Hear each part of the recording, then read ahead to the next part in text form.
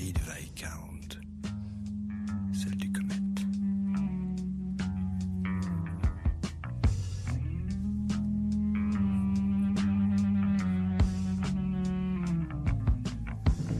Et comme leur totem n'a jamais pu abattre à leurs pieds ni Boeing, ni même des C4.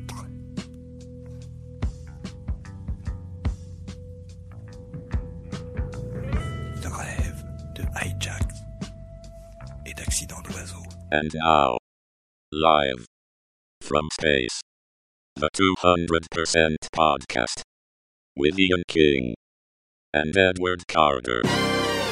Open wide for some soccer!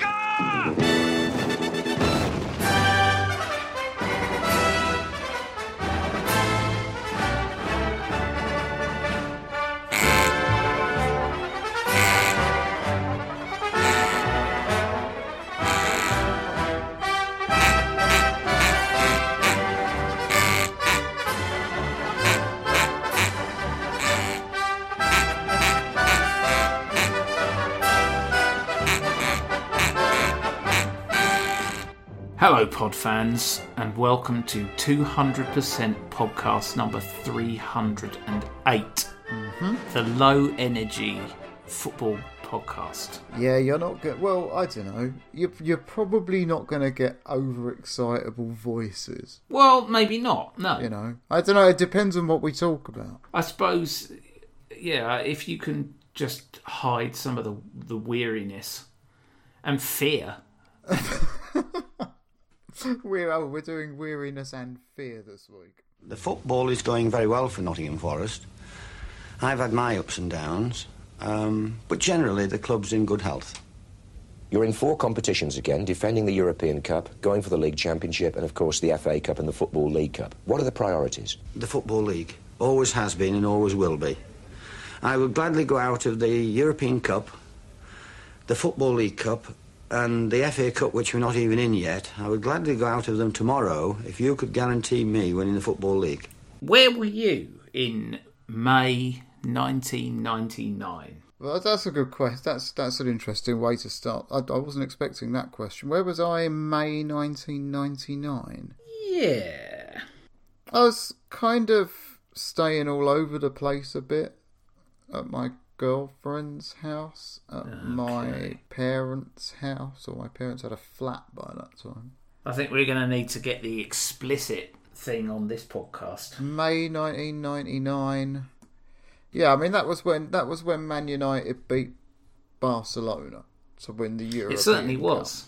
Yeah. And I was living there. I was at my mum and dad's when I saw that. Whether I was living there or not, I wouldn't be able to tell you. Well, the significance of May 1999 is that it was the last time that Leicester City, Derby County and Nottingham Forest were all in the top flight of English football. Oh, I see. That was a segue. Yeah, it was, yeah. Albeit, we should point out that Nottingham Forest finished bottom that season. Okay, right. This week we're talking about Nottingham Forest.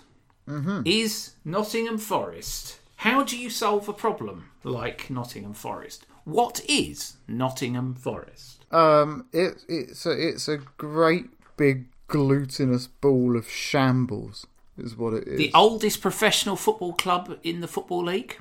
Yeah. That didn't work out so well for the last oldest professional football club in the Football League, who hailed from Nottingham. Do you know why they weren't a founder member of the Football League? There is a specific reason why. Is it because they thought that they were all communists and pinkos? No, it was a stipulation. The 12 clubs offered places in the Football League. Ah, yes. Had You could to only be have from one different towns.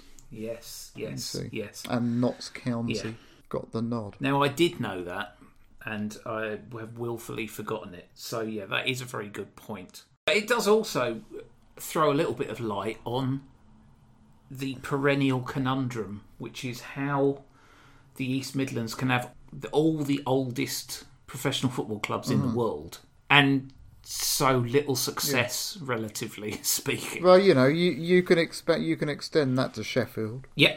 absolutely. Also in the East Midlands. Come at me, brah. But I don't know. It's the way that these things go. You know, football in the 1950s industrialised. It moved to the big cities. Yeah. You have a look at the league champions of the 1950s, and it's mostly Burnley and it's Wolverhampton. Yeah. You go into the 1960s, it's all Manchester and Liverpool. Which is, of course, what makes what Brian Clough did with Derby and then Nottingham Forest all the more remarkable. Yeah. Which brings us back to Nottingham Forest are a bloody shambles. I mean, the fascinating thing about what Brian Clough did with Nottingham Forest and Derby is that nobody has ever really provided a reasonable explanation for how they happened. No. I've never heard one that's persuaded me. It was witchcraft. You know, well, it's acknowledged that Brian Clough is a genius, and I know that you're top of the Brian Clough fan club. I am. You know, got his face tattooed on your stomach. I'm chief young man of the Brian Clough Guild. Exactly. It's very difficult to get your head round what exactly it was that let him do that twice. Yeah, it's almost impossible. With some of the same players. Yeah. To take a team from the lower reaches of the second division to the first division championship in like 2 or 3 years or whatever. Yeah. 3 or 2, you know. It's almost impossible to do that. You might have noticed from the fact that it's hardly ever been done. He did it twice. And he did it twice. And the second time, he then made them the champions of Europe. Yeah, in 6 years. Well, he might well have made Derby the champions of Europe, but of course they fucking fired him, didn't they? They certainly did. It's very difficult if you actually kind of put an analyst's head on to identify where the genius was. He wasn't incredible tactically. You know, he wasn't breaking any ground tactically. No, that's fair to say. He liked to keep the ball on the floor, as any fool knows. But I don't remember Derby or Nottingham Forest being particularly averse to a long ball. He knew what he liked. He knew the way he wanted people to play. But he wasn't a great tactical theorist. Yeah, I mean, I get that he was incredibly popular with the players and that they would run for walls for him. I get that. Yeah. But how far does that take you? Yeah, when your players are John O'Hare, Alan Durban and McGriff, the crime dog. Yeah, John Robertson, who somehow or other is a winger. That's it, you see. It's shamanic. It's some sort of shamanic hoodoo. It's really weird. He almost defies... I mean, the thing is that he did it kind of twice. But really, after about 1982, nothing. Very lopsided managerial career to achieve so much in the first sort of 15 years, and then just almost nothing. Stick a pin in Brian Clough's later managerial career because we're coming back to that later on in the podcast. Brian Clough was the 15th Nottingham Forest manager. Yeah, and he took control of 968 games for Nottingham Forest. The current Nottingham Forest manager is the 49th. And in that time, so you're looking at almost 30 different managers, because there have been some people who had 2 spells and caretakers and so forth. Yeah. Only Frank Clark, David Platt, Paul Hart and Billy Davis have managed for over 100 games at Nottingham Forest. I think that gives you some small indication as to systemic failings. Yeah, I mean, the problem is that they're on the roundabout now. And it's spinning so fast, it's difficult to get off. Once you're tied into this state of mind, where things don't go the way you want. Yeah. So as a chairman, you think, all right, we'll give him till October. See if there's any improvements starting next season. Then when it doesn't come around, because there's a myriad other problems at most football clubs where this sort of shit is going on. Yeah. When it doesn't come around, he gets the sack. It's expensive. They've got to pay up his contract. They've got to get rid of all his staff. Yep. Backroom staff. They've got to hire a new backroom staff. They've got to hire a new manager. They might have to pay him more than they paid the one who was already there. But they're trapped. And when this new guy sits down behind the manager's desk, the realisation hits me, he's got to use somebody else's players. Yeah, and staff. Because there ain't a transfer window now till January. No. And they almost certainly haven't got any money even then. Oh, no. And who's going to buy that lot of anybody? So you limp through the second half of the season and keep your fingers crossed that you don't get relegated. Yep. If you do get relegated, you might even breathe a bit of a sigh of relief because you can get rid of the manager a bit early. Because otherwise you've just got to see him through to the October like they always do. Yeah. 1999 is also the last time that Nottingham Forest were in the Premier League. And that's a long time ago. And my question is, are Nottingham Forest being held back by trying to reach unrealistic goals? Where are Nottingham Forest actually supposed to be? Because the fact is, it's a miracle that they were ever champions of Europe. It is, yeah. And it's probably a miracle that they were ever champions of England, seeing that they did it for the first time so late. Likewise, yeah.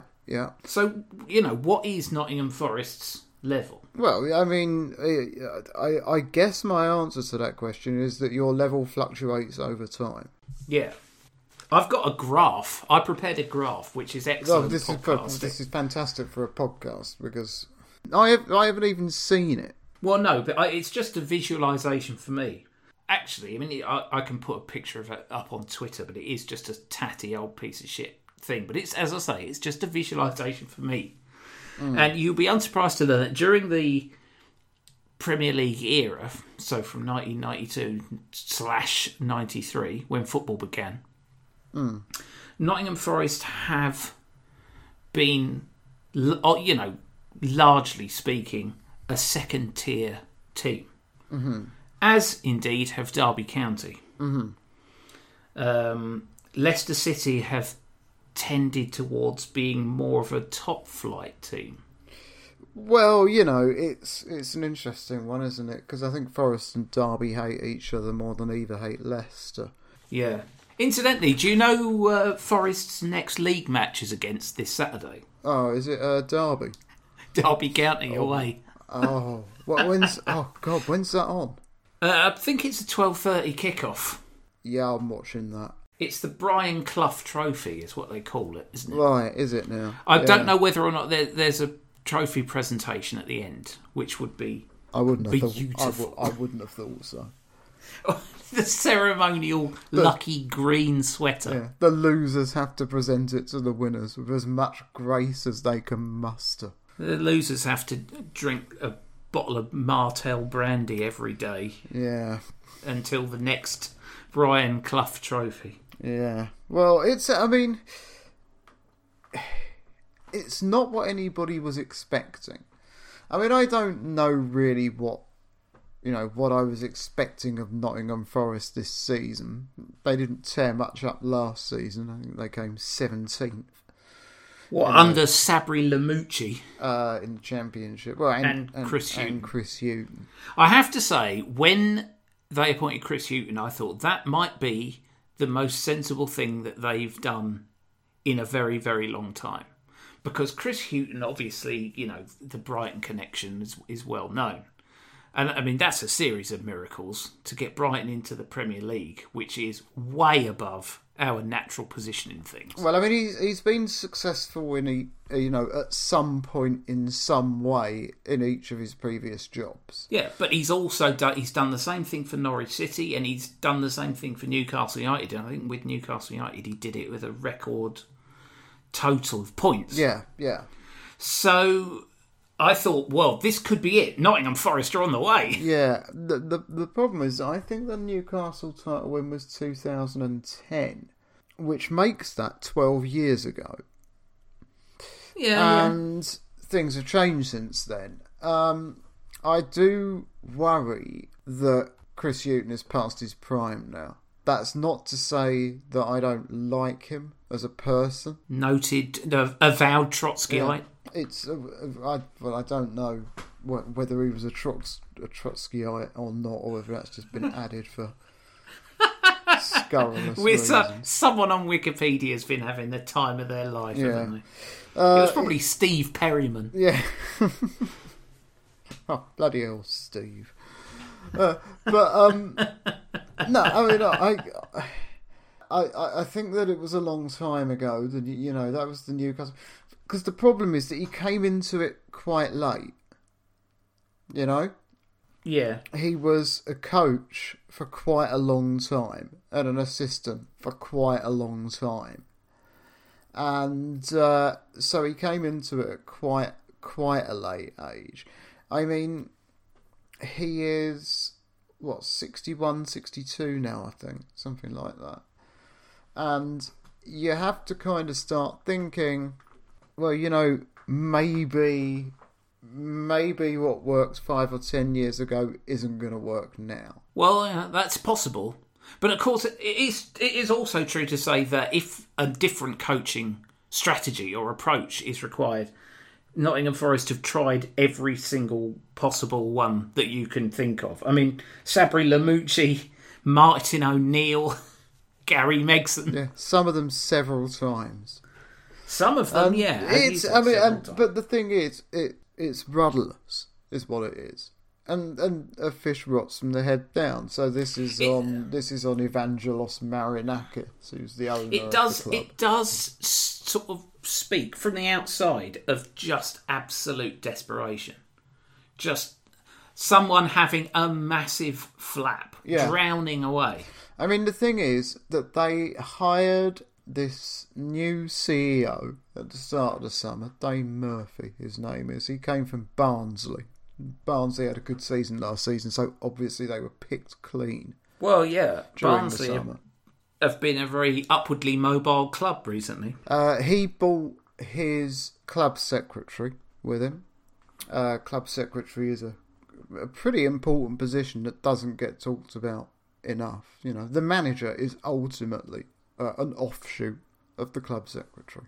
And they also brought in this swanky new guy who's a head of analytics, who's coming from Stuttgart, Germany. And on the one hand, you think, okay, well, you know, maybe they're addressing a more modern way of looking at it if the viewpoint is that Chris Hughton needs support that is more up to date, or if they're looking to get rid of him in a few months and they want to get something in place that reflects a more modern outlook. But then you think, or have they just gone for the CEO of the really successful team from last season and let him bring whoever he wants, and then just chucked money at a head of analytics without much of a plan of what to do with him? How do we know that it's going okay, this analytics stuff? Because it's more of the same, isn't it? It's the same problem that they've had for 20 odd years, 20 plus years, nearly 30 years in perpetuity. You know, because I got some statistics for you. Nottingham Forest played 4, lost 4. You know, and that's the one that really matters. They're the only team in the Championship with no points. That's the one that everybody has to deliver on. And so you do kind of, like I say, I was a little bit torn. I did a lot of reading about this yesterday. And I was like, oh, well, okay, you know, they're embracing some... And then I thought, yeah, but are they? Or is this just some kind of like half-assed sort of grasping towards something that they don't fully understand? I don't. And I think that the latter is as likely as the former. This analytics expert, it's just 100 chimpanzees in suits in a shipping container all playing a game of Championship Manager. Oh, right, okay, fair enough. And then they sort of collate an average and decide at the end of it who they should sign. How's it yakking, boy? You stupid monkey. No bananas for you tonight. No more peanuts for any of you. Toe Madeira does not exist. It's just such terrible management from top to bottom.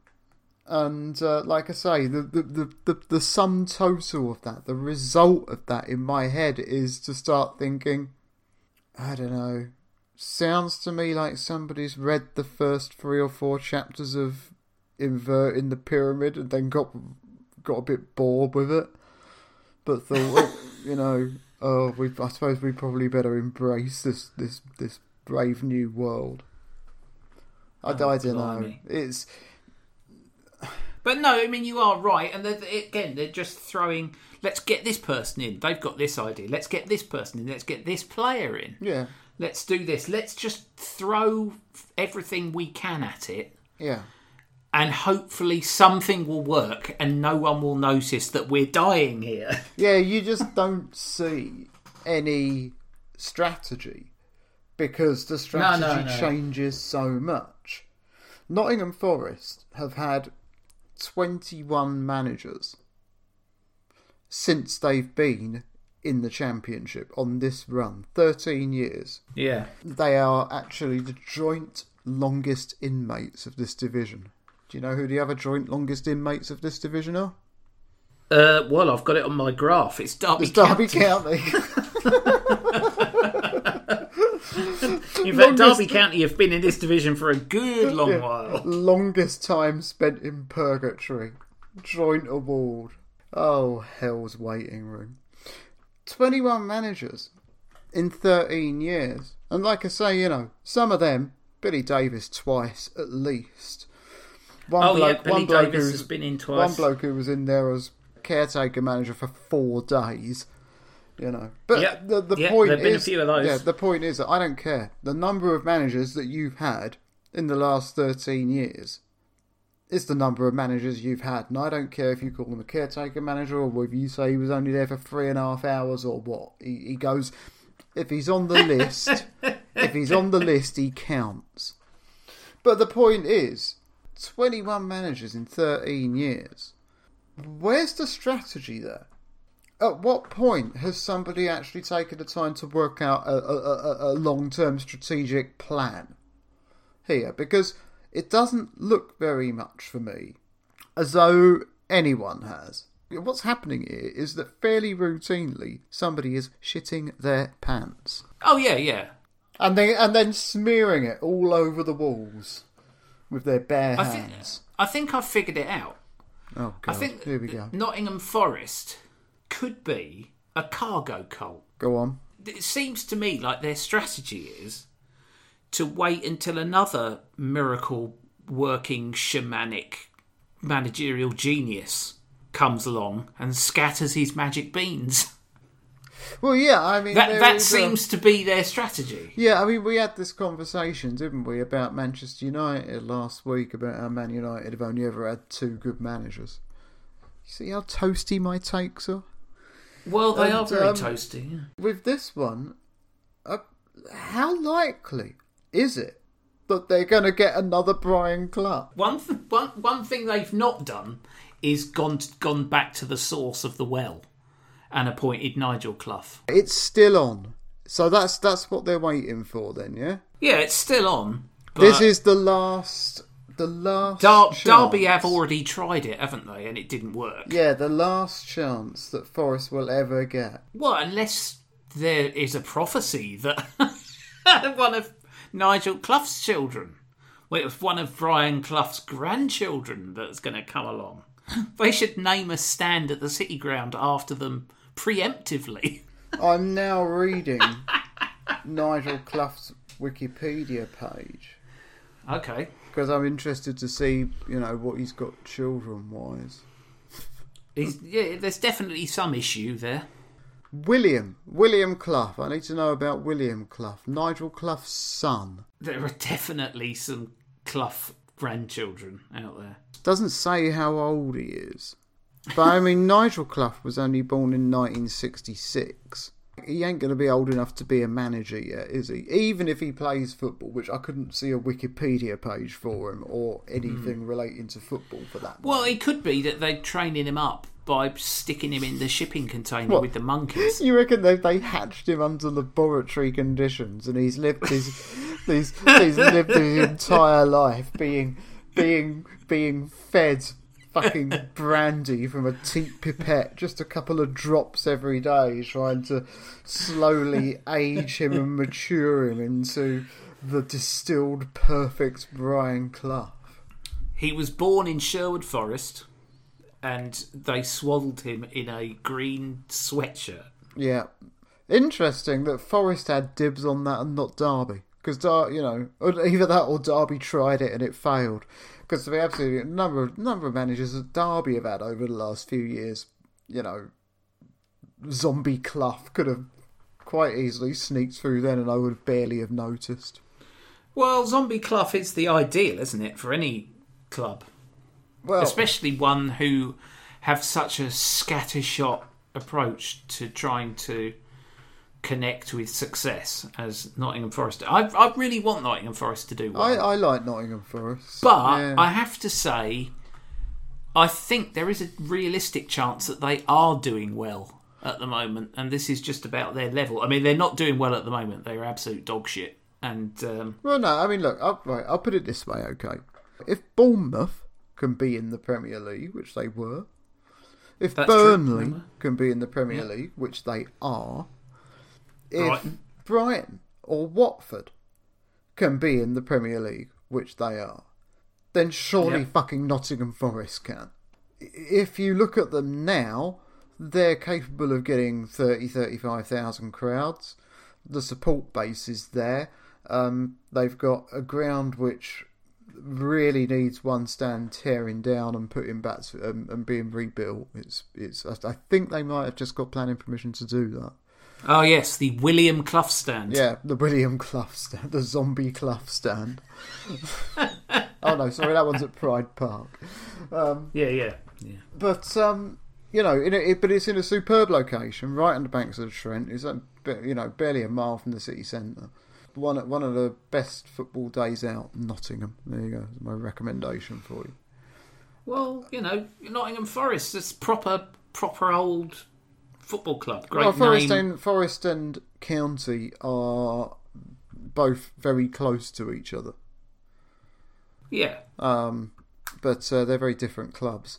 But everything's there apart from one stand and a decent owner. I think that if they could actually get a proper system in place, if they could actually kind of get it working properly, spend their money more wisely, rather than on fucking compensation to managers that they've just sacked after, giving them a 5-year contract and then firing them 70 days later or something. That was a mistake. I don't think they've ever done anything that dumb. They might have done. No, maybe not quite. But the point is is that this is expensive. It sets the club back. It's like the thing about year zero is that you have to start rebuilding basically from the bottom again, only with the tools, mostly with the tools that you just failed with. Yeah. And it's a cycle that they seem to be finding almost impossible to get out of. And Derby have been the same way. It's only Derby's solution was to spend way more money than they had, sell their ground to themselves, and then just basically explode into a cataclysm of terribleness. They are definitely football's biggest soap opera at the moment. It shows that there are many different ways to explode your ambitions. Yeah. And everything is worthy of being explored. Yeah, I mean, I guess in some ways it's a good thing that Evangelos Marinakis isn't richer, because then he'd just load even bigger and more manageable loans onto Nottingham Forest, and the chances are that things could be even worse. But it's going badly. I like Chris Hughton. I want him to succeed. I want Nottingham Forest to succeed, but I just don't see where that's coming from at the moment. I don't see where the little chink of light at the end of the tunnel is on that. I mean, Derby have started this season okay. Yeah, Derby are 14th. They've won 1, drawn 2, and lost 1. And somewhat ironically, for a team that is managed by England's record goal scorer, their biggest problem seems to have really been in front of the goal. Well, the other biggest problem, of course, is that he's having to use his office bin as a shithouse. Yeah, well, he's... I wrote a thing about Derby, and I described Wayne Rooney as the EFL Championship's Kirk Van Houten. Well, yeah, he is, yeah. Can he borrow a feeling? Borrow a feeling. That's good news for him this week. He's got his racing car bed. Don't be suspicious. Don't be suspicious. Don't be suspicious. Don't be suspicious. Don't be suspicious. Don't be suspicious. It's not all doom and gloom in football. No. This week, Rochdale there's some good news. Some good Rochdale news. Yeah, I have to be very careful what I say about this because there's a risk of libeling somebody. Yeah, that's what I was kind of hoping that you were going to do. Slandering somebody. Rochdale have been the subject of a hostile takeover bid since earlier this year. It's 2 guys. One of them had no previous particular interest in football that I could see. And this one guy who was somehow or other involved at Swindon Town last season, which is a really good sign. Yeah, no alarm goes off there. Absolutely no alarms go off there whatsoever. But then there was also this third guy who was like, I don't know whether he was an advisor or what, but on his LinkedIn page, he seemed to be just a guy who introduces people to people. And in view of the recent Al Jazeera documentary about these shady middlemen who act as a front for anonymous clients who wish to money launder, etc. I'm not saying that this guy has any particular links to anything shady, but there's clearly an issue, a serious issue, a serious financial crime issue in relation to football clubs and football club ownership in this country. Football has always been a sitting duck for money laundering. And the truth of the matter is that we don't really know how much of it there is. All I know for sure, and all we all know for sure, is that non-league football clubs, to this day, still deal primarily in cash. And they are very small businesses that are run by largely volunteers. And men in crowns. Yeah, and would I be that surprised if it became apparent that there was widespread money laundering going on in non-league football in this country? Actually, I probably wouldn't. Probably wouldn't be that surprised. I have no evidence to support this, other than the vast amount of time that I've spent in non-league football and amateur football and whatever, and just the way that these things are dealt with. It's so chaotic at a lot of places that masking it wouldn't even be necessary, because it's already just such a mess. Considering all of that, this guy who's this advisor with all these foreign connections comes in. There was nothing in the company accounts which indicated that the money was there to support it as an ongoing venture. The whole thing just felt as if they were doing it on the hoof, making it up as they went along. Now, the interesting thing about Rochdale is that Rochdale kind of sit halfway between community owned and privately owned. They have 331 different shareholders, all owning different numbers of shares. And these two guys have been trying to hoover up enough shares to get to 51%, at which point they could, assume control. And then there are mechanisms in place which allow them to work their way up from 51% until they have sort of full ownership. But it all just seemed very strange to be happening at Rochdale. That is a bit unusual, isn't it? Which was unusual. Rochdale, obviously, they're in the same area as a number of very large clubs, but famously, they aren't one of them. Yeah. And also famously, the other significant thing about Rochdale is that they are one of the least mobile clubs in the history of the English Football League. Yes, they were 36 years in the bottom division of the resolutely stayed in that division, like a convict who has just become institutionalised and really doesn't want to be released. Yeah. And so all of this is happening. All of the people involved in the takeover, well, they look like they're just normal names in a takeover. But then it's like, oh yeah, but that Al Jazeera thing the other week, it wasn't just bigger clubs. They liked the smaller clubs as well because they came with sort of, less of a light being shone on them. And then when it came down to it, they hadn't got EFL permission before buying up all these shares, which they do need to have because they needed to pass the owners and directors test. They refused to cooperate with the EFL, and then they just collapsed the whole thing, really, as soon as there was the first sign of pushback against it.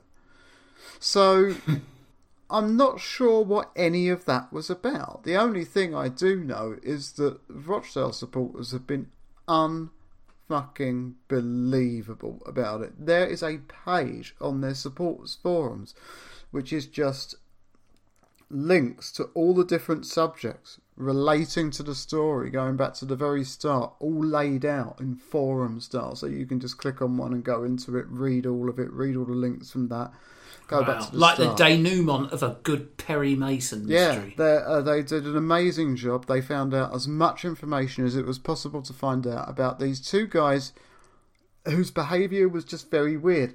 And of course, and the thing is that this there was a meeting about 4 weeks ago, a Zoom meeting between one of the guys behind the takeover and this advisor guy. And I think it was the EFL, and I think it was the board of Rochdale and a representative from the trust at Rochdale. And this guy just said, first of all, he used a homophobic slur. Good start. He called the current directors of the club a bunch of Nancy boys. And then he offered that maybe they should settle they should settle any disputes that they have in a pub car park. Wow.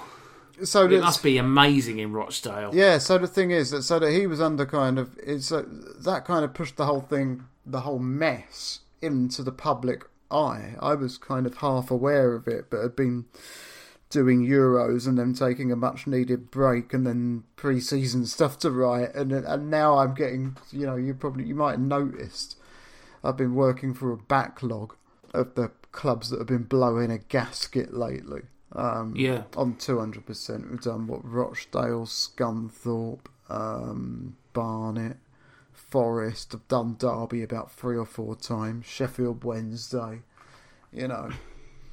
and so I've been I've got to get back up to speed with all of these again. And I think Forest might be about the last one, unless there's anyone particular I'm missing. I can't think off the top of my head. Well, we all know what people who are buying football clubs are like. I'm just pleased that we've got a story here whereby people have actually been able to fight back in time, because there have been a lot of clubs who haven't been able to fight back in time and have got themselves in a lot of trouble. Yeah, but I mean, of course, Rochdale was the home of the cooperative movement. So that's the reason why. And black puddings. Yeah, it's the reason why they have this particular share ownership structure. Yep. And it's also very important. You type Rochdale into Google. It's very interesting, very revealing. You type Rochdale into Google and it auto-completes to Rochdale AFC before even just Rochdale. Well, I mean, it does for you. When I type Rochdale into Google, it's Rochdale, Young MILF and Donkey Sanctuary. Oh, right, okay. Yeah, well, that is just you. Young MILF. And a donkey dressed as a young MILF. Young MILF by Union Gap. Yeah. Oh, Christ.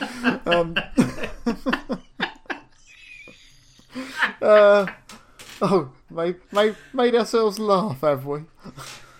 Yeah, young MILF. What a magazine. I'm going to start the magazine, Young MILF.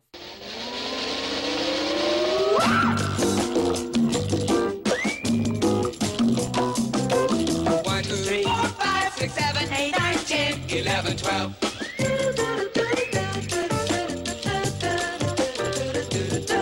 1, 2, 3, 4, 5, 6, 7, 8, 9, 10, 11, 12.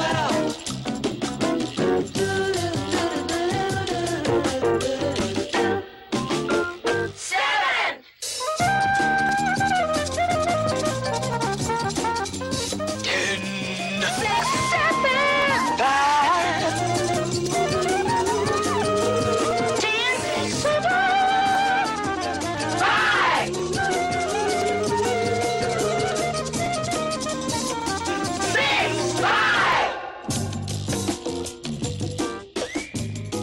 Burnley's statistical anomaly. Yeah, which is all it is. Which is all it is. I hope it is anyway, because if he's leaving players out of the team because they're not wearing the 1 to 11 shirt, then that's, well, it is, yeah. I mean, that would be a very serious interesting move. Psychological issue that I would suggest would necessitate his immediate removal as manager.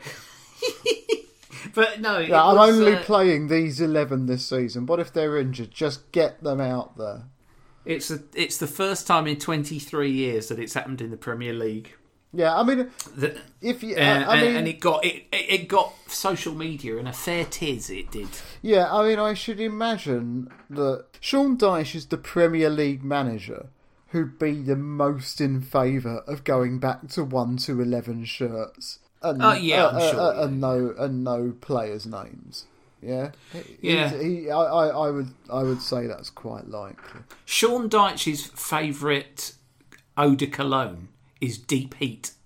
Yeah, that's the He is a real football man with a real football voice.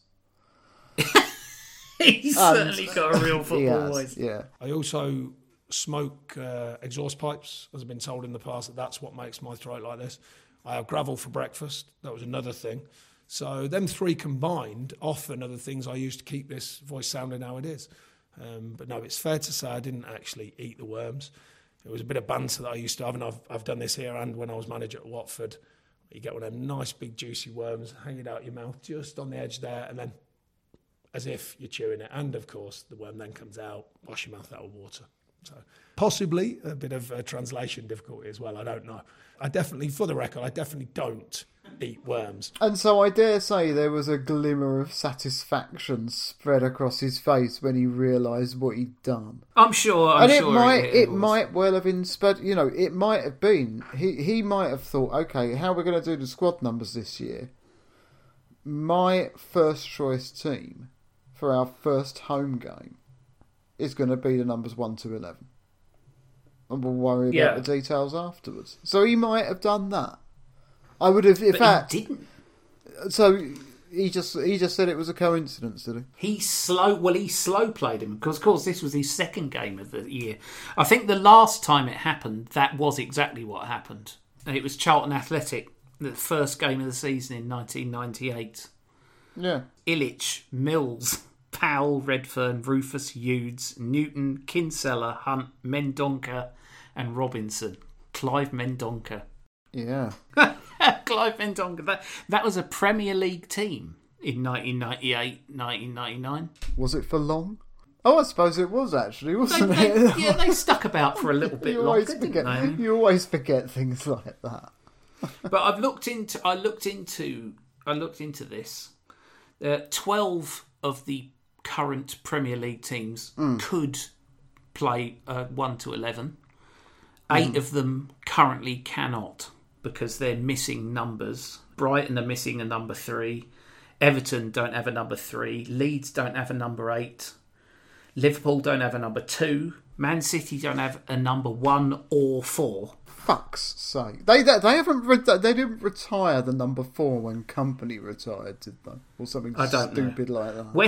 West Ham don't have a 4, 6 or 11, and I believe that they did retire number 6. They did retire number 6, yeah. Wolves don't have a number 4, and Tottenham don't have a number 9. Tell us about it, hey lads? Am I right?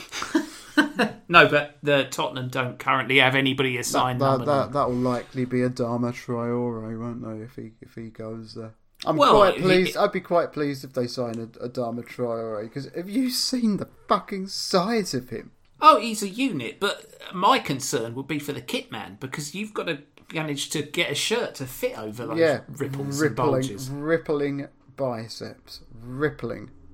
Never seen anything like it. Well, I mean, I haven't seen anything like it, and I was watching the Olympics. Yeah, I've got an erection now. So there, one day I'll say that matter of factly, and it will be true. There was no statistical anomalies about you getting an erection.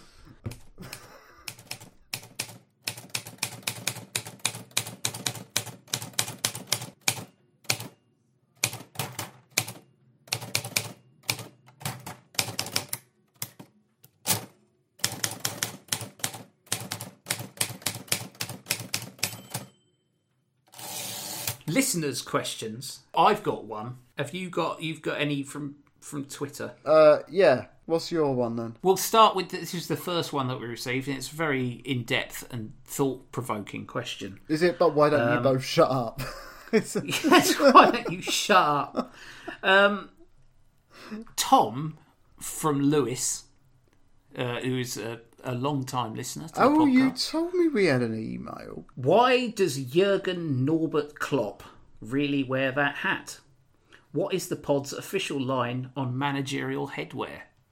Well, I mean, I'm in favour. Are you? But, I am up to a point, because it becomes a little bit staid if everyone's just going to wear a baseball cap. I'll tell you what, right? If they all had their own style of hat, like the John Rudge flat cap. Right, and, I'll tell you what. Somebody in a cowboy hat. I watched that Crystal Palace Team of the 70s thing this morning. It was on BT Sport. Watched that while I was working. Tippity tapping away. Okay. And, of course, Malcolm Allison famously wore that fedora. Excellent example of what I'm talking about. On their 1976 FA Cup run. And what I hadn't appreciated about that fedora is how fucking stupid it looked. It kind of stuck right up in the air like an upside down mushroom. But to be fair, I can prove it. I will go into the recording of it and I will get fucking screen grabs. Because there was one point and I was like, I was watching it and I think it was the semi-final when they finally lost to Southampton at Stamford Bridge, and he's wearing this hat and I was like, he looks ridiculous. That's not supposed to be cool, is it? Because he looks like a Smurf who's trying to join the Rat Pack. But it gave him a very distinct look. It was certainly very distinct. Imagine a Premier League where, and this is sort of cartoon strip theory now. This is Matt Groening believes that all really iconic cartoon characters should be able to be easily expressed in silhouette. Mm-hmm. And that's the opportunity that hats would provide the Premier League managers, I think. If they all divvied up. There's more than 20 different types of hat. So how's this benefiting Malcolm Allison? Well, it isn't benefiting Malcolm Allison, but I tell you, there's some Premier League managers who could benefit from a hat, and Pep Guardiola knows who they are. Well, yeah. A hat made out of hair, am I right? Pep Guardiola's wig. See, it takes like 2 seconds to set me off again.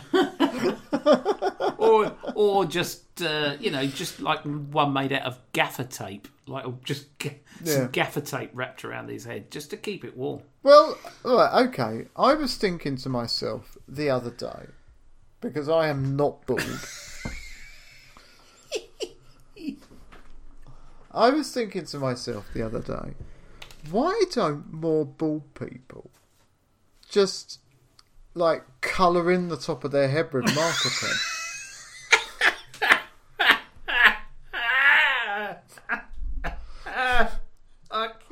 You can have any haircut you wanted, any colour you like, as long as it's black. He'd look like a and then it rained. Oh, Jesus. No, it's permanent marker. Permanent marker. Yeah. I mean, one of those, those big, thick felt tips, the ones that come in a little tiny, like a short metal tube, and when you open it, it just whatever the hell is in this thing is basically poison. One of those. Yeah. Sorts and of you're pens. just gonna scribble all over the top of your head with it. I mean, I suppose they do. They do black, obviously, and they probably do a brown colour, don't they? I think that would be your limit. You wouldn't be able to do blonde unless you actually bleached your scalp. No. You'd have to bleach your scalp and then use a yellow pen. And I don't know whether that would This work. is the attraction of hats, I think. It's a lot easier than this and safer than this. Yeah, but it's also, you can't lose it. Do you think Jurgen you can a Klopp hat. is overcompensating? He's wearing the hat to draw our attention away from the fact that he's lost the specs. Yeah. What if, right, Jurgen Klopp is... Because I haven't seen Jurgen Klopp without a hat on for a while. What if Jurgen Klopp has actually just got a fringe attached to the front of his baseball cap, and then when he lifts it off, completely bald? It's possible. Well, I mean, his hair does look very exciting. I'm sure I've seen his Has hair. he got plugs? Like, Though? in the last. He's had plugs. Oh, I think so. I don't know. Yeah. I don't pay attention to this sort. Oh well, good luck. To Well, him. yeah, I'm all in favour. I'm all in favour of Yeah. Well, that. the problem is, of course, Pep can't really have plugs at this point. It would be a bit obvious. Well, it's too bit late for that. Pep Guardiola with a full afro, mind you. All right, Pep, you hairy fraud. So yeah, managerial hats. I'm in favour of it. Like, I had no idea that this subject of conversation was going to come up, and I actually was watching that documentary this morning. It's very good. It's on the BT Sport app. Well, there you go. Have we got any additional listener queries? Yes. Oh, you want to know what it is? Well, ideally. This is from Simon Gardner, who I happen to know. I think supports Cheltenham Town. Yeah, he does. Okay. And he wants to know who's winning this year's National League. Well, I mean, come on, Brainiac. I haven't got a clue. I mean, I don't really even know who's in the National League anymore. I assume it's all of the clubs who mysteriously aren't in the league anymore who were really bad. Well, you know that the people from It's Always Sunny in Philadelphia bought Rex. Oh yeah, are they going great guns with their? Well, they spent a lot of money. Because I think they've only just started this week. If they're running that football club like they run that pub in It's Always Sunny in Philadelphia, then there's going to be no worries there, because that is a very poorly run business.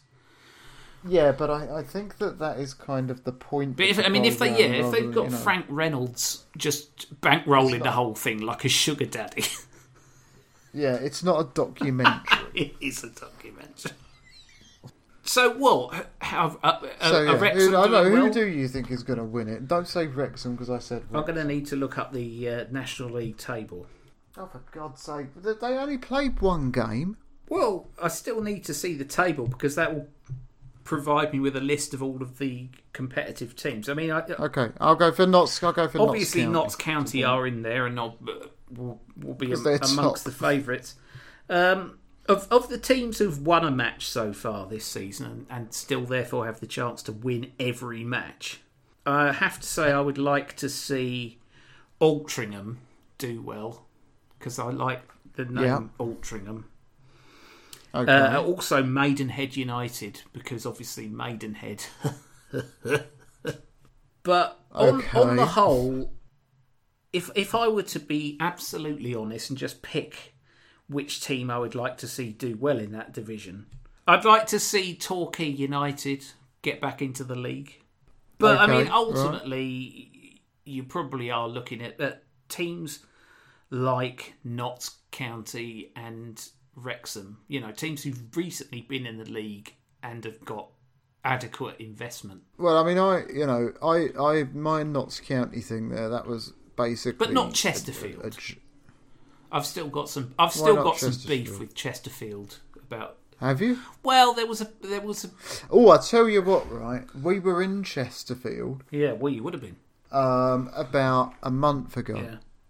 Well, no, a bit longer were they ago. burning about 5 the 6 pier weeks in ago. effigy? No, we were on our way to where we were staying in the Peak District, and we passed through Chesterfield, and Chesterfield has got this roundabout.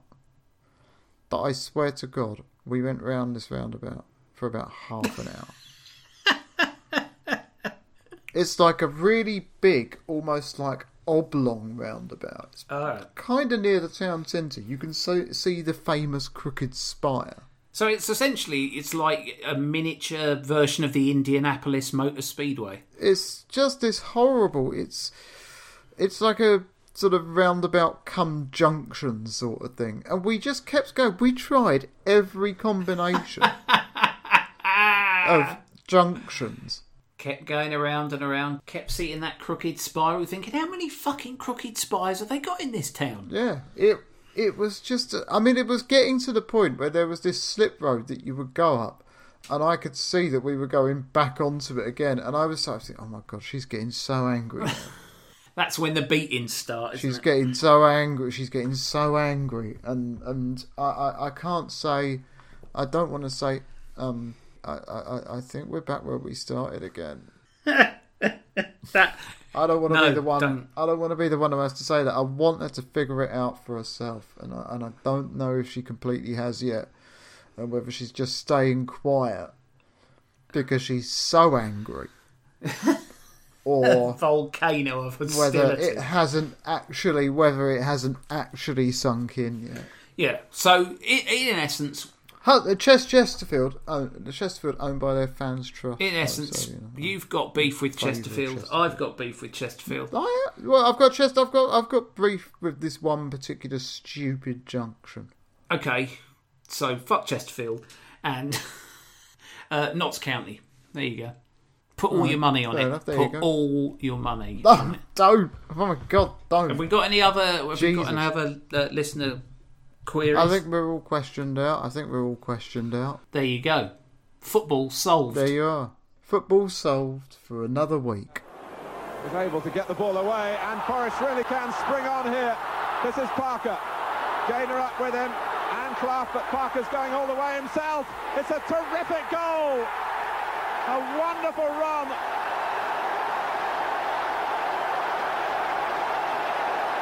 A second ago, Everton were on the Forest line, but we know that Brian Clough's team is geared to counter-attack. But how often do you see a goal like that, especially in a final?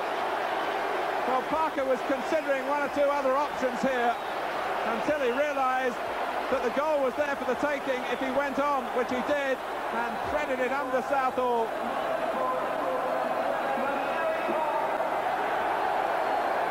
It's Everton 2, Nottingham Forest 2, Gary Parker 2.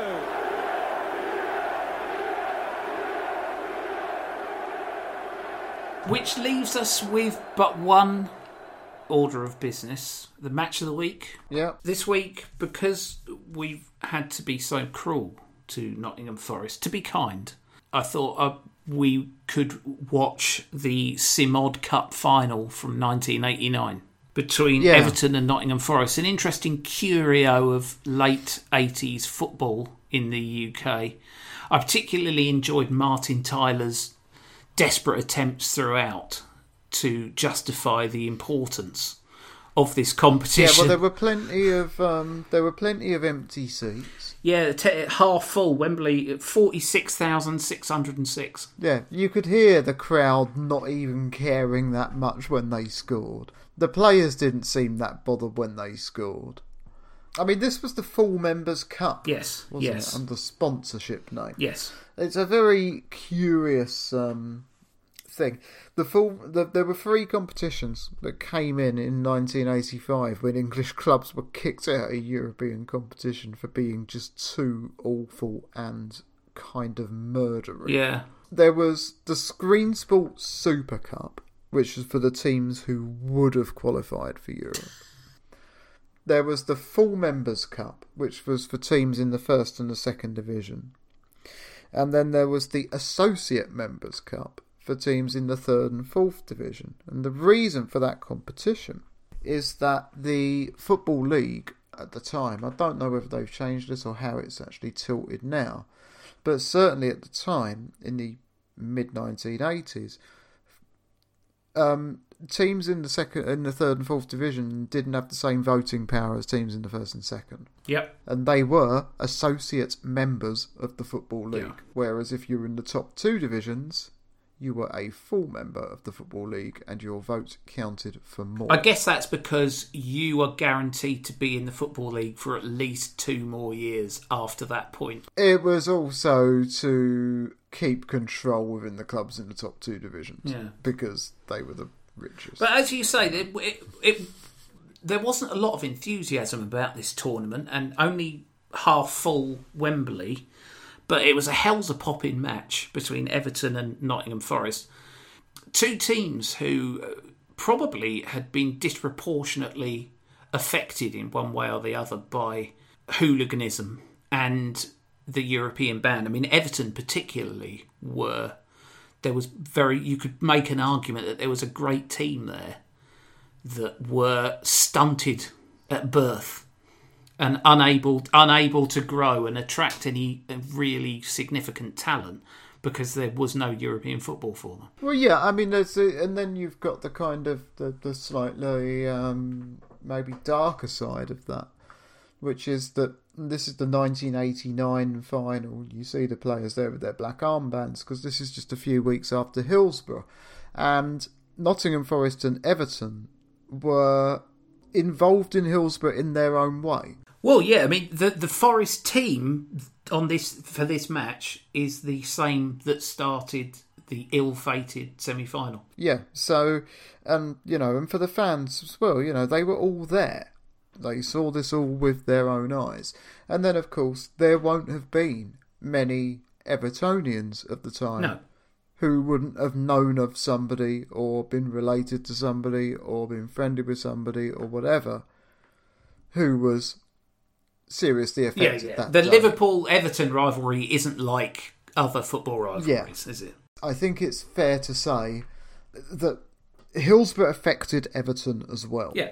Because it affected the city of Liverpool. Yeah. Obviously, that's not to diminish what happened to anybody from Liverpool, Liverpool Football Club or Liverpool supporters or whatever. It's just to say that there is all, if these things happen at a match, these things happen within a kind of wider culture, the impact stretches far beyond the people who are the most affected by it.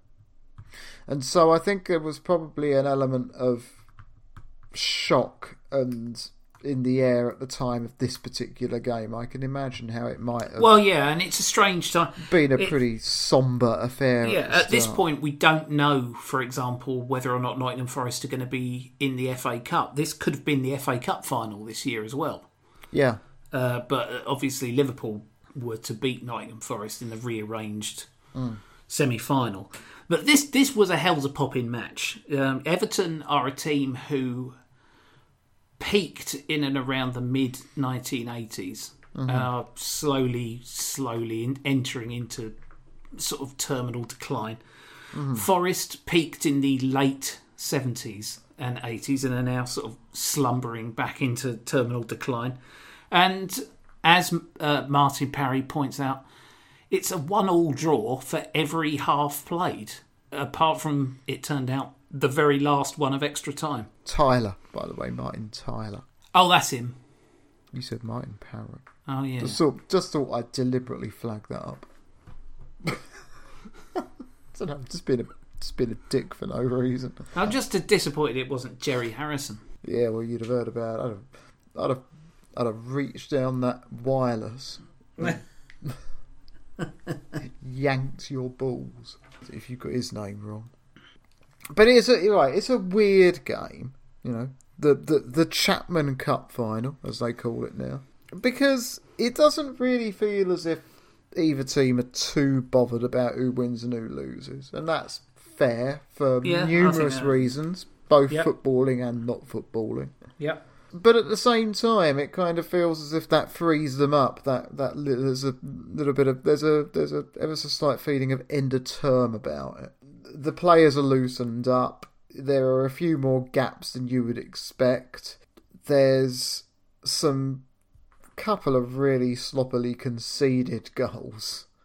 The defending at times isn't great. Yeah. Lee Chapman, he did score a couple of good goals, though, in the Chapman Cup final. He did score a couple of good goals in the Chapman Cup and Gary final. Gary Parker's second goal was quite an expansive counter-attacking move. It was. Nigel Clough pulling the strings. Well, I mean, this is what I mean about they were treating it like an end-of-term game. It's a corner to Everton, and they haven't got a single player even in their own half. It's like everyone has gone forward. It is worth pointing out that this is the penultimate cup of Brian Clough's career, and fittingly, he does go and collect it himself from Ted Croker. Yeah. There's a meeting of minds there. So, you know, there's that at least. Yeah, it's just. It is a really weird match. It's like one of those matches between Arsenal, Tottenham, and Chelsea during pre-season this year. It looks like a proper football match, but it's not really a proper football match. It's almost a pre-season friendly. Yeah, well, that's very true. But with a cup at the end. Yeah, but you know. And Ted Croker. Yeah, full Croker. Full Croker. All Croker, all the time. All the time. You're listening to Crokercast. The Crokercast. You know, Ted Croker's Eric Dyer's grandfather. So there you go. I did not know that. So that brings it back round because, of course, as we all know, it is prophesied that the chosen one, William Clough, the grandson of Brian Clough, will be the person to awaken Nottingham Forest from their slumber and once again win the full Members' Cup when English clubs are chucked out of Europe again. We all know it's coming. Talking of awakening people from their slumber. Yep. It's time we were off. Shall I put a foghorn in there? Yeah. So that people don't miss their station on the train. Yeah. Wake up! Wake up! We will be back same time next week. Thanks very much for listening. Goodbye.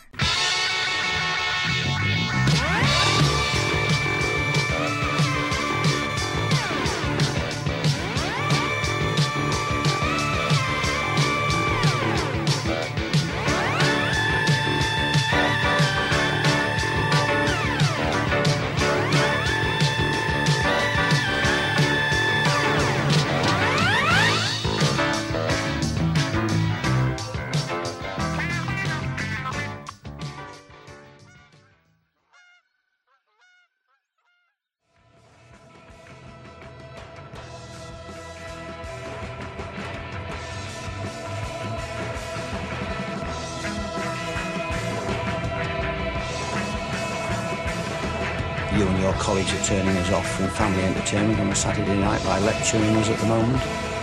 We used to sit down or look forward to it in comfort on a Saturday. I think you're becoming too deep. I think you're setting yourselves up as judge and jury.